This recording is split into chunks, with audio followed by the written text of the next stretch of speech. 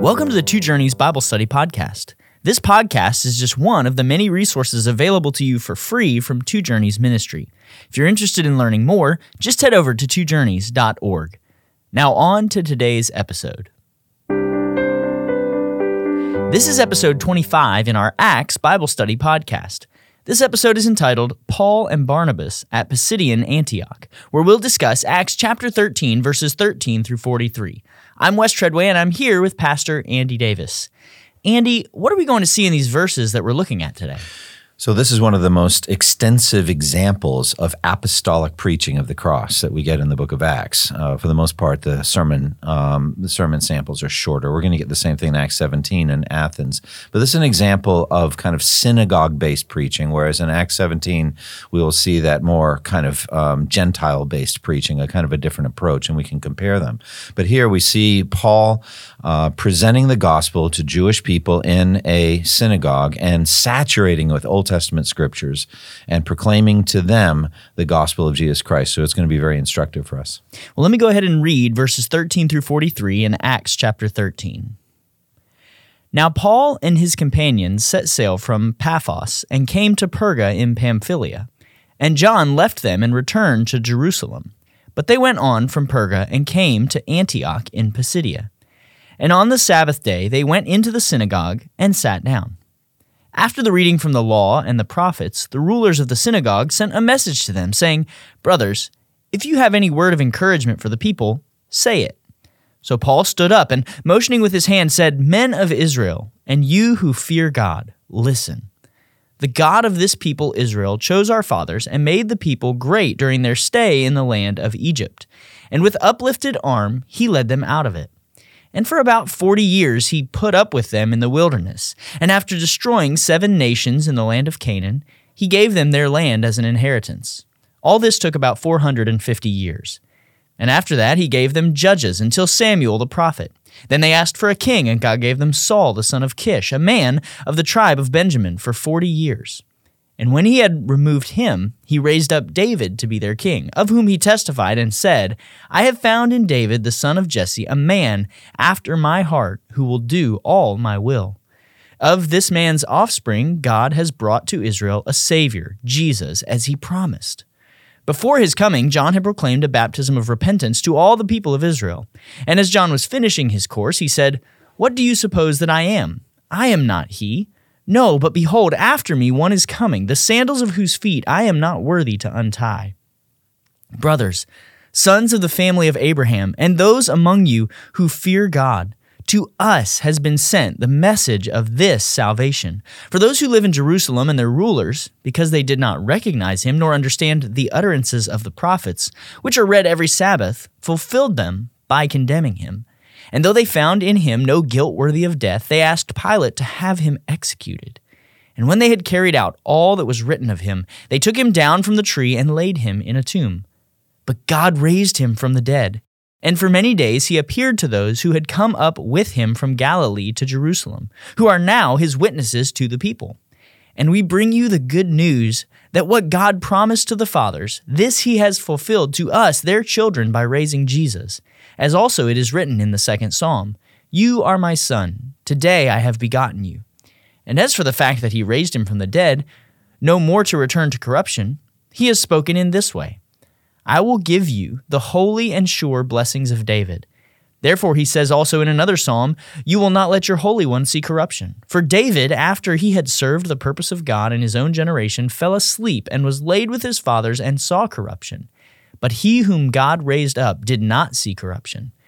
Let it be known to you, therefore, brothers, that through this man forgiveness of sins is proclaimed to you, and by him everyone who believes is freed from everything from which you could not be freed by the law of Moses.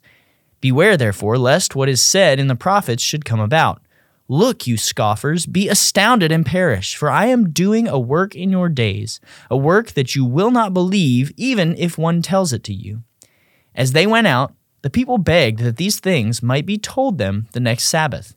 And after the meeting of the synagogue broke up, many Jews and devout converts to Judaism followed Paul and Barnabas, who, as they spoke with them, urged them to continue in the grace of God. Andy, what significant thing does Luke tell us happened in verse 13 at the outset of this passage we're looking at? So we're getting the movement of Paul and Barnabas on their first missionary journey. They leave Cyprus and go to the mainland, to what we know as modern-day Turkey. And they go inland. They land at Perga in Pamphylia, which is on the coastland, southern coastline of Turkey, and move more inland to Pisidian Antioch. So we're following Paul and Barnabas on their journey. We also learn something very significant in verse 13, that John Mark, left them and returned to Jerusalem. And this is going to end up being a very significant issue in the relationship between Paul and Barnabas, but later. So we're not going to get into that. But later, sadly, Paul and Barnabas will have to split up because of a disagreement over this very same man, John Mark. But here in verse 13, he leaves them to go to Jerusalem. What did Paul and Barnabas do when they reached Pisidian Antioch? Well, as always, and we have this expression that we see in Romans chapter 1, to the Jew first, and also to the Gentile. And so their strategy was to go to synagogues first. So they went on the Sabbath to the synagogue, and the custom was that really any Jewish man who had his bar mitzvah, anybody who had a man who had reached the age of majority, he had gone through his bar mitzvah, was able to comment on the Word of God. So they wouldn't have a single preacher, a central preacher always, but they would have various ones from the community. And especially those that were coming from other communities, traveling scholars would be very welcomed and urged to speak. And so Paul and Barnabas take advantage of this. They go to the synagogue and they are invited to speak on the Word of God. Let's talk a little more about synagogue life. What do we learn about synagogue life from verse 15? Okay, so the central to the synagogue life was the reading of the Scripture, the reading of the law and the prophets. We also have synagogue rulers, so these would be individuals in that community who are leaders in the community, pillars in the community, who would run synagogue life. So the centerpiece of synagogue worship was the reading of the Old Testament Scriptures. These Scriptures are read in all of these places, all over the diaspora where the Jews have been scattered. This is going to be a significant feature, by the way, on the issue of in Acts 15 about circumcision, and then the meat sacrificed to idols, and eating of blood, especially the issue of eating of blood, because Moses was preached in all of these places. So there was a widespread dissemination of the Scriptures, the Jewish Scriptures, and I think that's providential. God went ahead of the gospel and spread the Scriptures around so that Paul and Barnabas and other preachers could come along afterwards and say, look, the very things that you read every Sabbath at the synagogue have been fulfilled in Jesus. So this was providential. It was pre-evangelism by the power of the Lord. So in this synagogue life, central to it was the reading of the law and the prophets. Now we need to stop and just say, what an incredible gift we have to each of us have so many copies of the Word of God written. We have paper Bibles, that we can pick up, and we certainly have electronic copies with our devices, our smartphones, and we have personal access to the Word of God at every moment. That's something that average Jewish people didn't have. They got it when they went to the synagogue. After the reading from the law and the prophets, the rulers of the synagogue sent a message to Paul and Barnabas saying, brothers, if you have any word of encouragement for the people, say it. Now the word paraklesis, translated word of encouragement in verse 15, is related to the word for comforter that we also find in John 14 and 16, and really has a range of meanings, from consolation to exhortation to encouragement to warning. How is the gospel all of these things? Oh, it's all of them. It's marvelous. But let's just zero in on the way that most English translations translate the word encouragement. There is nothing more encouraging than the gospel of Jesus Christ, that our sins may be forgiven, that we may spend eternity in heaven and not in hell. Nothing could be more encouraging than that. But we also see there is a word of exhortation in the gospel. God commands all people everywhere to repent, so it's a word of command.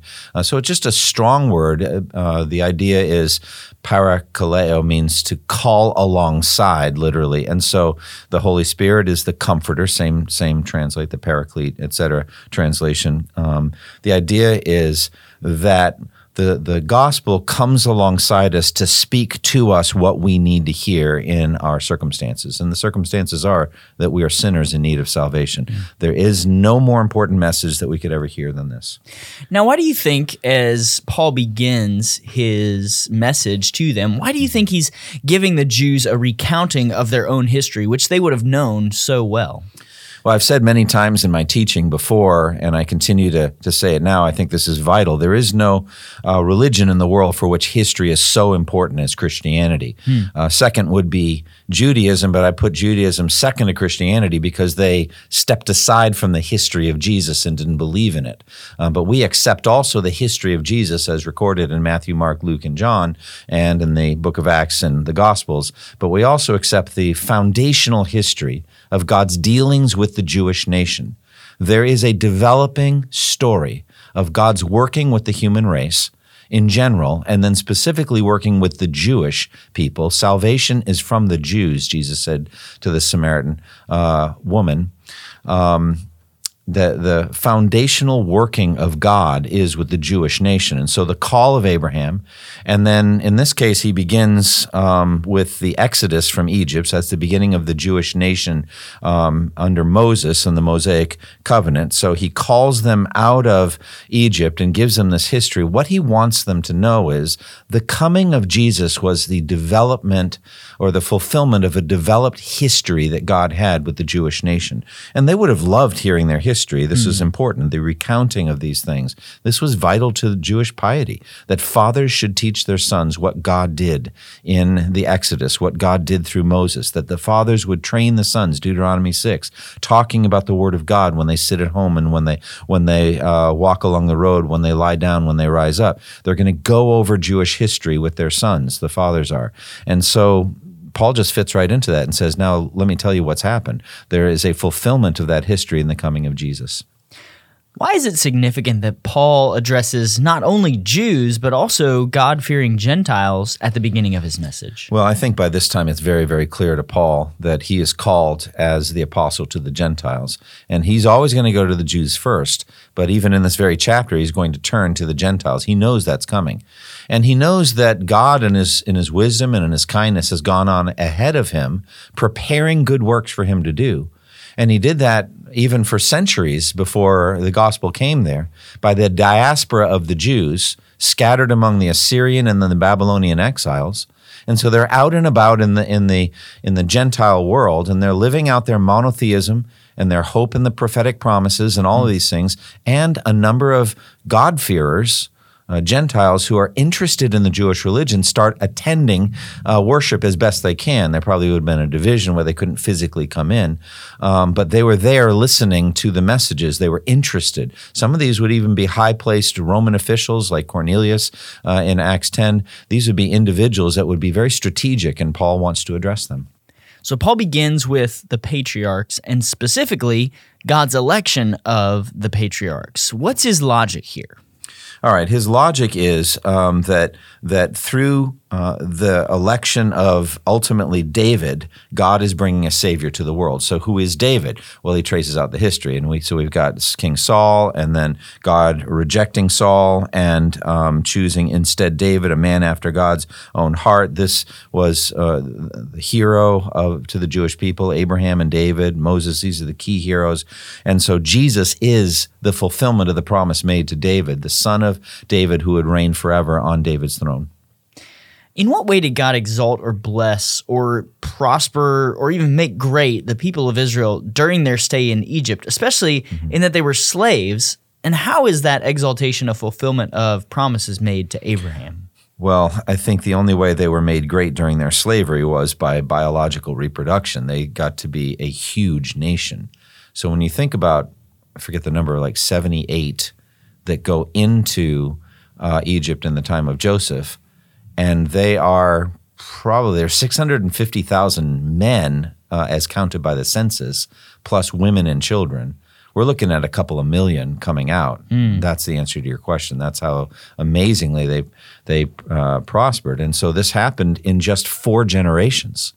Now, they were long generations, but it was, if you look at the list of Moses' genealogy. It's just 4 generations from those that went in to the promise, into Egypt, and those that came out under Moses. So in a very short time, 450 years, he exploded their population from 78 or so to several million. So when we read that he made the people great, we should understand that to mean he made them many, or a large number of people. I mean, just not prosperous, but a huge nation. Yeah. And again, that's in fulfillment of the prediction that he made to Abraham, saying, I'll make your descendants more numerous than the stars in the sky. What does Paul say about the relationship between the Jews and God in verses 17 through 20? Well, it says he endured their conduct. That's what my translation says. Other translations say he cared for them. But what do you say in verse 18? Yeah, so I'm reading out of the ESV. It says he put up with them in the wilderness. Yeah, so they really were pagans. I mean, the Jews coming out of 450 years of life in Egypt with the Egyptian gods, they were drawn after the Egyptian gods. They didn't know who the Lord was. Maybe the fathers hadn't told the sons about Abraham, Isaac, and Jacob and the promises. They were like Esau. They didn't care about the promises, etc. And so they acted like pagans, and most of them died in the desert. As Paul says in Corinthians, their bodies were scattered over the desert. 1 Corinthians 10, God was not pleased with most of them. And so he endured their paganism.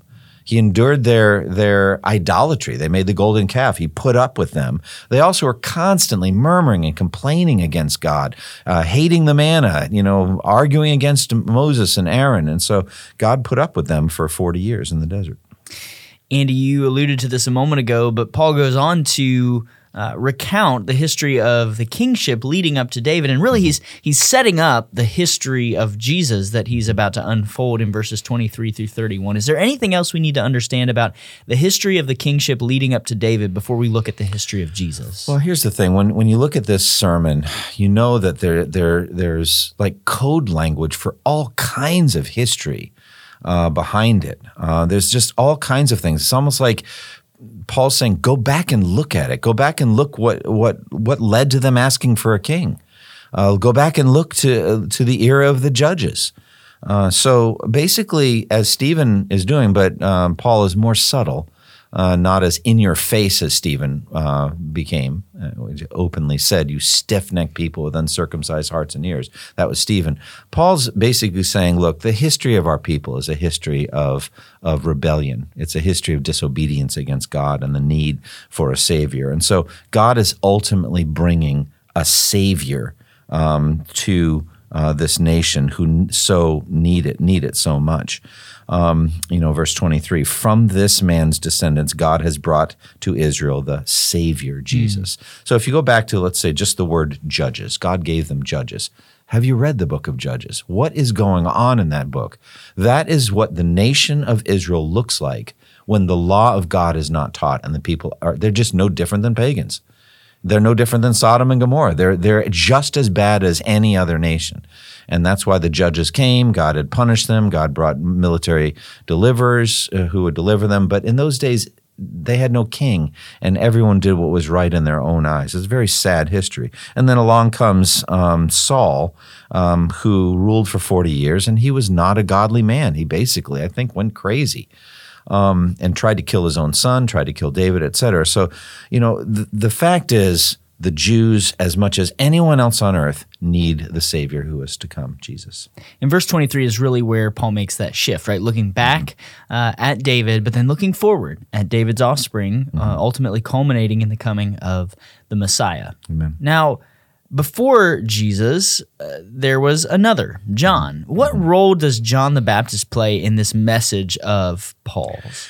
Well, I don't know if they knew about John, but John was very famous. People came from all over Palestine to hear John preach, and because people came from all over the Greco-Roman world to Jerusalem, God-fearers would come, then it must have been that many had heard of John and the preaching he did. But John was a clear prophet testifying to the coming of Jesus, and he preached repentance and baptism to all the people of Israel, and as he was finishing his work, he pointed to or testified to the coming of the Savior, Jesus Christ. This one is coming whose sandals I am not worthy to untie. He's coming after me. So he was heightening expectation. What Paul's doing here is he's saying, whether you heard of John or not, this happened. And now I want to tell you about the one that John predicted, the one whose coming was foretold, the one John said, I'm not worthy to untie his sandals. So again, Paul's using John here to heighten expectation of the coming of Jesus. In verse 26, Paul says, brothers, sons of the family of Abraham, and those among you who fear God, to us has been sent the message of this salvation. So he's unpacking the reality that this gospel, this good news, has been entrusted to them, and they need to hear this. They need to listen and respond to what he's about to unfold for them. Mm-hmm. Why does Paul mention so prominently the Jewish rejection of Jesus in verses 27 through 29, and what other themes does Paul weave into that rejection? Well, it's foundational to the salvation of the world that the Jews would reject Jesus. I mean, why did he die? It's because the Jewish authorities rejected him and accused him of blasphemy and turned him over to the Gentiles to be executed. But this very thing was predicted. The stone the builders rejected has become the capstone. The Lord has done this, and it is marvelous in our eyes. Or again, Isaiah 53, Lord, who has believed our message? And to whom has the arm of the Lord been revealed? He grew up before him like a tender shoot and like a root out of dry ground. He had no beauty or majesty to attract us to him, nothing in his appearance that we should desire him. He was despised and rejected, a man of sorrows and familiar with suffering, like one from whom men hide their faces. He was despised and we esteemed him not. It's clearly predicted. The rejection of Jesus, the Messiah, by the Jewish nation was predicted in many places. And it was essential to the salvation of the world because he had to be killed. And it was essential to God's wisdom because Jews and Gentiles together, they work together to kill the Savior of the world so that the guilt is spread equally because all of us need this Savior. Mm-hmm. And so the rejection of Jesus by the Jews is essential. Also, he knows where we're heading. He's not foolish. He's actually done this ministry many times in a lot of synagogues. He says, I know what's going to come. There are going to be a few of you that will believe, and the rest of you are going to persecute. So he's trying to get out ahead of that to say, look, this is the very thing that had happened. They had rejected the Messiah. This rejection that showed itself in the crucifixion ultimately, though, would lead to Christ's resurrection, not just dying and being buried, but rising again. Mm-hmm. How does the resurrection of Christ and the witness to this resurrection factor into the message of Paul? Yeah, it's remarkable. If you go through the book of Acts, you're always going to see any extended preaching of the gospel, they're always going to mention the resurrection. It's central. And so the resurrection is what vindicates Jesus. It sets him apart. It vindicates everything he said about himself. And it completely refutes the rejection of the Jewish nation, which Paul said by their rejection, they fulfilled the very words of Scripture they read every week. So he's going to write later in Corinthians that whenever Moses is read, a veil covers their minds. So they cannot see the truth. But the very thing that the prophets predicted would happen, they have fulfilled. And so this their crucifixion was done. The handing over of Jesus to the death sentence was done unjustly. There was no ground for it, but it happened. And then after all of these prophesied things have been carried out, they killed him and he was laid in a tomb, but God raised him from the dead. And in so doing, he vindicated Jesus and gave us, all of us, a hope for salvation. And Paul speaks of witnesses to Christ's resurrection, but goes on to say that they've been given this good news to proclaim. What is the good news that Paul is telling the Jews? And why do you think Paul focuses so much on this promise fulfillment motif in his message? Well, he doesn't really get to the good news until the end of his message. He gets to it in verse 38. Therefore, my brothers, here it is. Here's the good news. I want you to know that through Jesus, the forgiveness of sins is proclaimed to you. All right, that's the good news. The good news is that our sins can be forgiven. It's implied in verse 23 where he says, from this man's descendants, God has brought to Israel the Savior, Jesus. Save from what? Well, we know from Matthew 1:21, he will save his people from their sins. So this is the good news. But he doesn't get to the good news right away. He just says, there is good news. I'll tell you what it is in just a minute, but let me say a few more things about Jesus in terms of fulfillment of prophecy. Let's talk about that fulfillment of prophecy a little bit here. How do Psalm 2 and Isaiah 55:3 that are quoted in verses 33 and 34 relate to the resurrection? It's very deep, actually. I've thought about this a lot. The quotation of the second Psalm here, "You are my son, today I have begotten you," is very interesting because the author to Hebrews quotes it as well. But I'm just going to keep to Acts 13 here. Paul's basically saying that by Jesus' resurrection from the dead, he was publicly portrayed and presented to the world as the Son of God. It kind of finished the resume, the evidence that Jesus was the Son of God as he claimed to be. That's the theme, the entire theme of the Gospel of Mark 1:1, the beginning of the Gospel about Jesus Christ, the Son of God. And so by raising him from the dead, he declared Jesus to be his own son, his only begotten son. "You are my son, today I have begotten you." Now, the word "today" seems in this preaching to be linked to the resurrection. And yet the author to Hebrews links it to his birth. When God brought his firstborn into the world, he testified saying, "Today, you are my son, today I have begotten you." And so everything connected with Jesus' physicality, the taking on of a human body through the Virgin Mary, and then the taking again of a resurrection body by his resurrection from the dead, all of that was part of him being proclaimed to the world as the Son of God. So that's the first, Psalm 2. And then Psalm 2, all of it is clearly messianic, where he warns the kings of the earth to kiss the Son, lest he be angry with him. And so the Son is the Son of God. And by kissing him in Psalm 2, it means to believe in him and trust in him. And there's a warning that Paul gives right here in Pisidian Antioch, to not disbelieve in Jesus fundamentally. And then he goes on in verse 34 to refer to Isaiah 55. The fact that God raised him from the dead, never to decay, is stated in these words, "I will give you the holy and sure blessings promised to David." Now, what I think is this Isaiah 55:3. And Isaiah 55 is so amazing. The whole chapter is a gospel proclamation. And it's like, "You who are thirsty, come to the waters, and you have no money, come buy and eat. Come buy without money. Why spend your labor on what does not satisfy? Listen to me and eat what is good, and your soul will delight in the riches of fare. God's word will not return empty. You will go out with joy and be led forth in peace. The mountains and the hills will break forth before you." It's Isaiah 55 is the gospel chapter.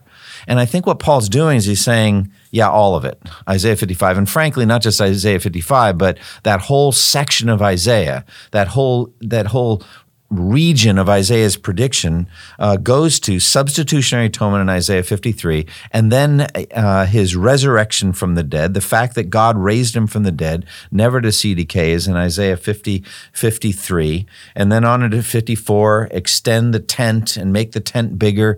It goes out, that's a gospel spreading out, and then Isaiah 55 is the invitation, come drink. So I think he's saying the fact that God raised him from the dead, not to decay, is stated in the whole package of the promise made to David as predicted in Isaiah the prophet. Now, the connection to Psalm 16, which is also quoted here, seems a little easier to make even than the ones that you were just elaborating for us. How do verses 35 through 37 really cinch the argument that Paul is making? Yeah, so in Psalm 16, he says, "You will not let your Holy One see decay." So this is the very thing that Peter had preached on as well on the day of Pentecost. And that is, look, there is no one else other than Jesus who died and didn't decay. And so fundamentally, these words, "You will not let your Holy One see decay," cannot refer to David, but instead, as Peter said plainly on the day of Pentecost, David was a prophet, and he predicted that God would raise his son from the dead, and he did that in Jesus. So Paul doubles down on that same approach, saying, now look, when David had served God's purpose in his own generation, he fell asleep, he was buried with his fathers, and guess what? His body decayed. So he wasn't talking about himself. Who was he talking about? Well, the one whom God raised from the dead, Jesus, did not see decay. So he's saying, look, go back and read Isaiah 55, go back a little further than that, read Isaiah 53, and you'll see the prediction of the resurrection. Then look at Psalm 16. There's no doubt that God predicted, that he would raise from the dead. He would be raised from the dead. And by the way, I think that's what he's doing with Isaiah 55:3. He's not just saying read Isaiah 55. He's saying the holy and sure blessings promised to David, such as Psalm 16. That's a promise made to David. That's fulfilled in Jesus. That's what he's getting at here. So it's just evidence that Christ is the Messiah. Now, as any good teacher would, Paul wants to make application to his hearers, and specifically his Jewish hearers here. How does Paul apply this sermon? What commands does he give his hearers? And what does the overall tenor of his comments teach us about evangelism? All right, so now he's going to cinch the deal. I do find it interesting. It's like, all right, what's the point? Why are you telling us all this? Well, here it is. Here's the punchline. Here's the application to the sermon.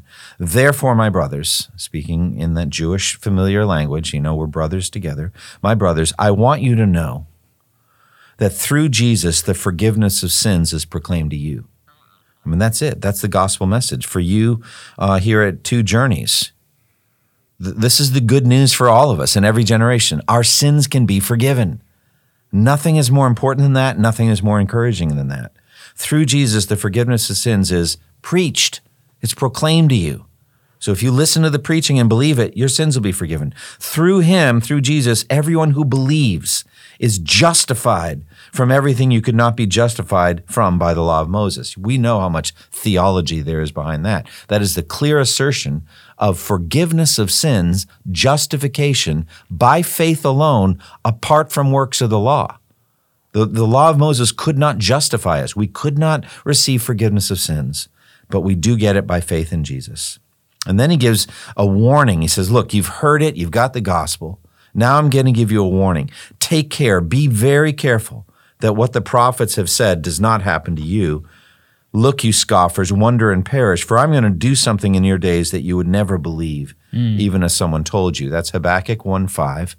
And he's just giving a warning there. That if you don't believe this, you are going to be condemned. So it's very, very important that you not be a scoffer and wonder meaning I don't think it's true, and perish. How do we account for the initial reaction to this message that Paul has just delivered? And what does he mean when he says, continue in the grace of God? All right, so they want to hear more. They don't reject immediately. I think there's going to be a rejection across the week when the message settles in, similar to the difference in the persecution, if you could call it that, between Acts 4 and Acts 5. Acts 4, they arrest Peter and John after the healing of the lame beggar, and they just warn them and let them go. Acts 5, they beat them. So they've had more time to think, and so I think the same thing's going to happen, sadly, here in Pisidian Antioch. The initial reaction is, okay. We want to hear you more about this, and so please speak next Sabbath on these things. But then there is a small number of Jews and devout converts to Judaism who follow Paul and Barnabas and want to know more. You can tell they've come to faith. And so then to that smaller number of people, that remnant, Paul is saying you need to continue in the grace of God. And by the way, that expression gives us a sense of why Paul always began his epistles the same way, grace to you and peace. So he's saying continue in the grace of God. Now I'm going to send you one of my epistles, and if you read it, it will be a vehicle of God's grace to you. But you have to continue in the grace of God. You have to continue to grow in grace and the knowledge of Christ, as Peter said. Andy, any final thoughts for us on this passage that we've looked at today? Oh, it's very rich and powerful, isn't it? And how encouraging to us to know that all of these things that we believe, they're not coming up like some myth or fable out of thin air, but there is a developed history that is recorded for us in the Bible that no man could have ever made up, and that's been validated by archaeology and by other aspects, but especially by Scripture itself, that there is a story of human sinfulness and of God's working with sinful human beings to bring about a Savior and salvation through faith in Jesus. And I'm personally encouraged when I read this. Acts 13 is a great chapter and a testimony to the truth of the gospel.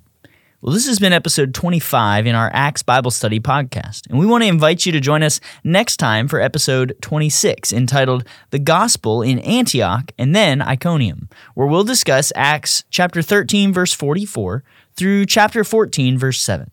Thank you for listening to the Two Journeys podcast, and may the grace of our Lord Jesus Christ be with you all. Thank you for listening to this resource from twojourneys.org. Feel free to use and share this content to spread the knowledge of God and build His kingdom. Only we ask that you do so for non-commercial purposes and in accordance with the copyright policy found at twojourneys.org. Two Journeys exists to help Christians make progress in the two journeys of the Christian life, the internal journey of sanctification and the external journey of gospel advancement. We do this by exporting biblical teaching for the good of Christ's church and for the glory of God.